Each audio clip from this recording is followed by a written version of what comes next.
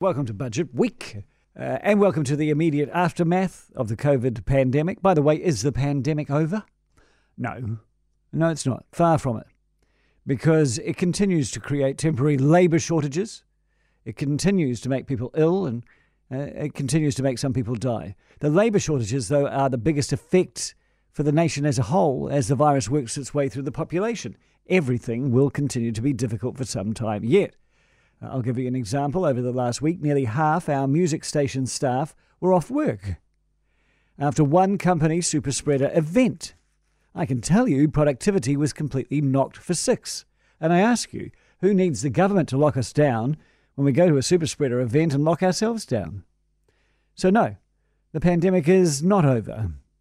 But we already have a post-pandemic hangover, which is affecting the whole world, and it's having political fallout.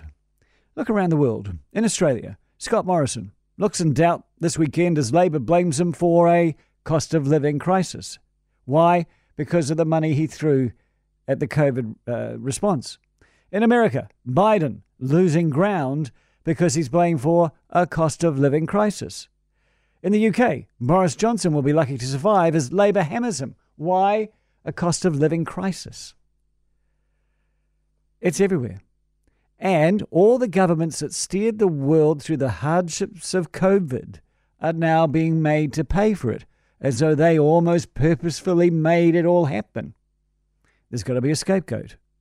They're being blamed, of course, for the profligate spending, that profligate spending that kept businesses afloat. At the time, however, you may remember, they were blamed for not doing enough to keep businesses afloat. Sometimes you have to say, there's no pleasing anybody. But as Liam Dan pointed out in the Weekend Herald, simplistic tribal politics is the driver of opinion and not reasoned economic debate. So we come to the budget, and on Thursday, Grant Robertson will announce his government spending. $6 billion worth, it said.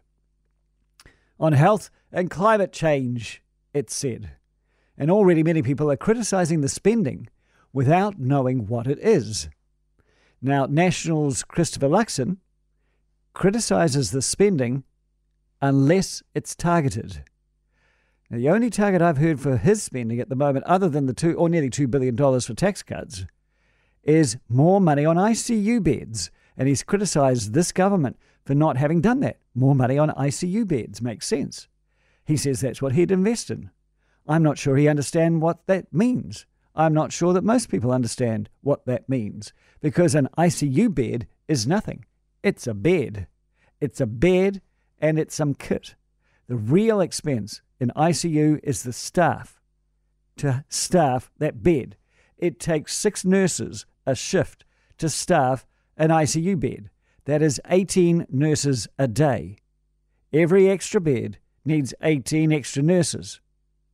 New Zealand is already 4,000 nurses short. So if you want more ICU beds, first, you need to find more nurses. Not a few either. Thousands and thousands more nurses. They do not grow on trees. And you have to pay them. You have to pay them well. You probably have to pay them better than they are now, because you'll have to attract most of these nurses from overseas. You'll have to make sure you've got the immigration status right. You'll have to train new ones, if you can find it. Honestly, to fix health problems is going to cost tens and tens of billions of dollars because of 40 years of underinvestment in our health system since Rogernomics. So, at this moment, is it right to criticise the government for spending on something that we should have spent on before? Should we right now wait until better times and when it will be more prudent? But then the question arises, well, if not now, then when?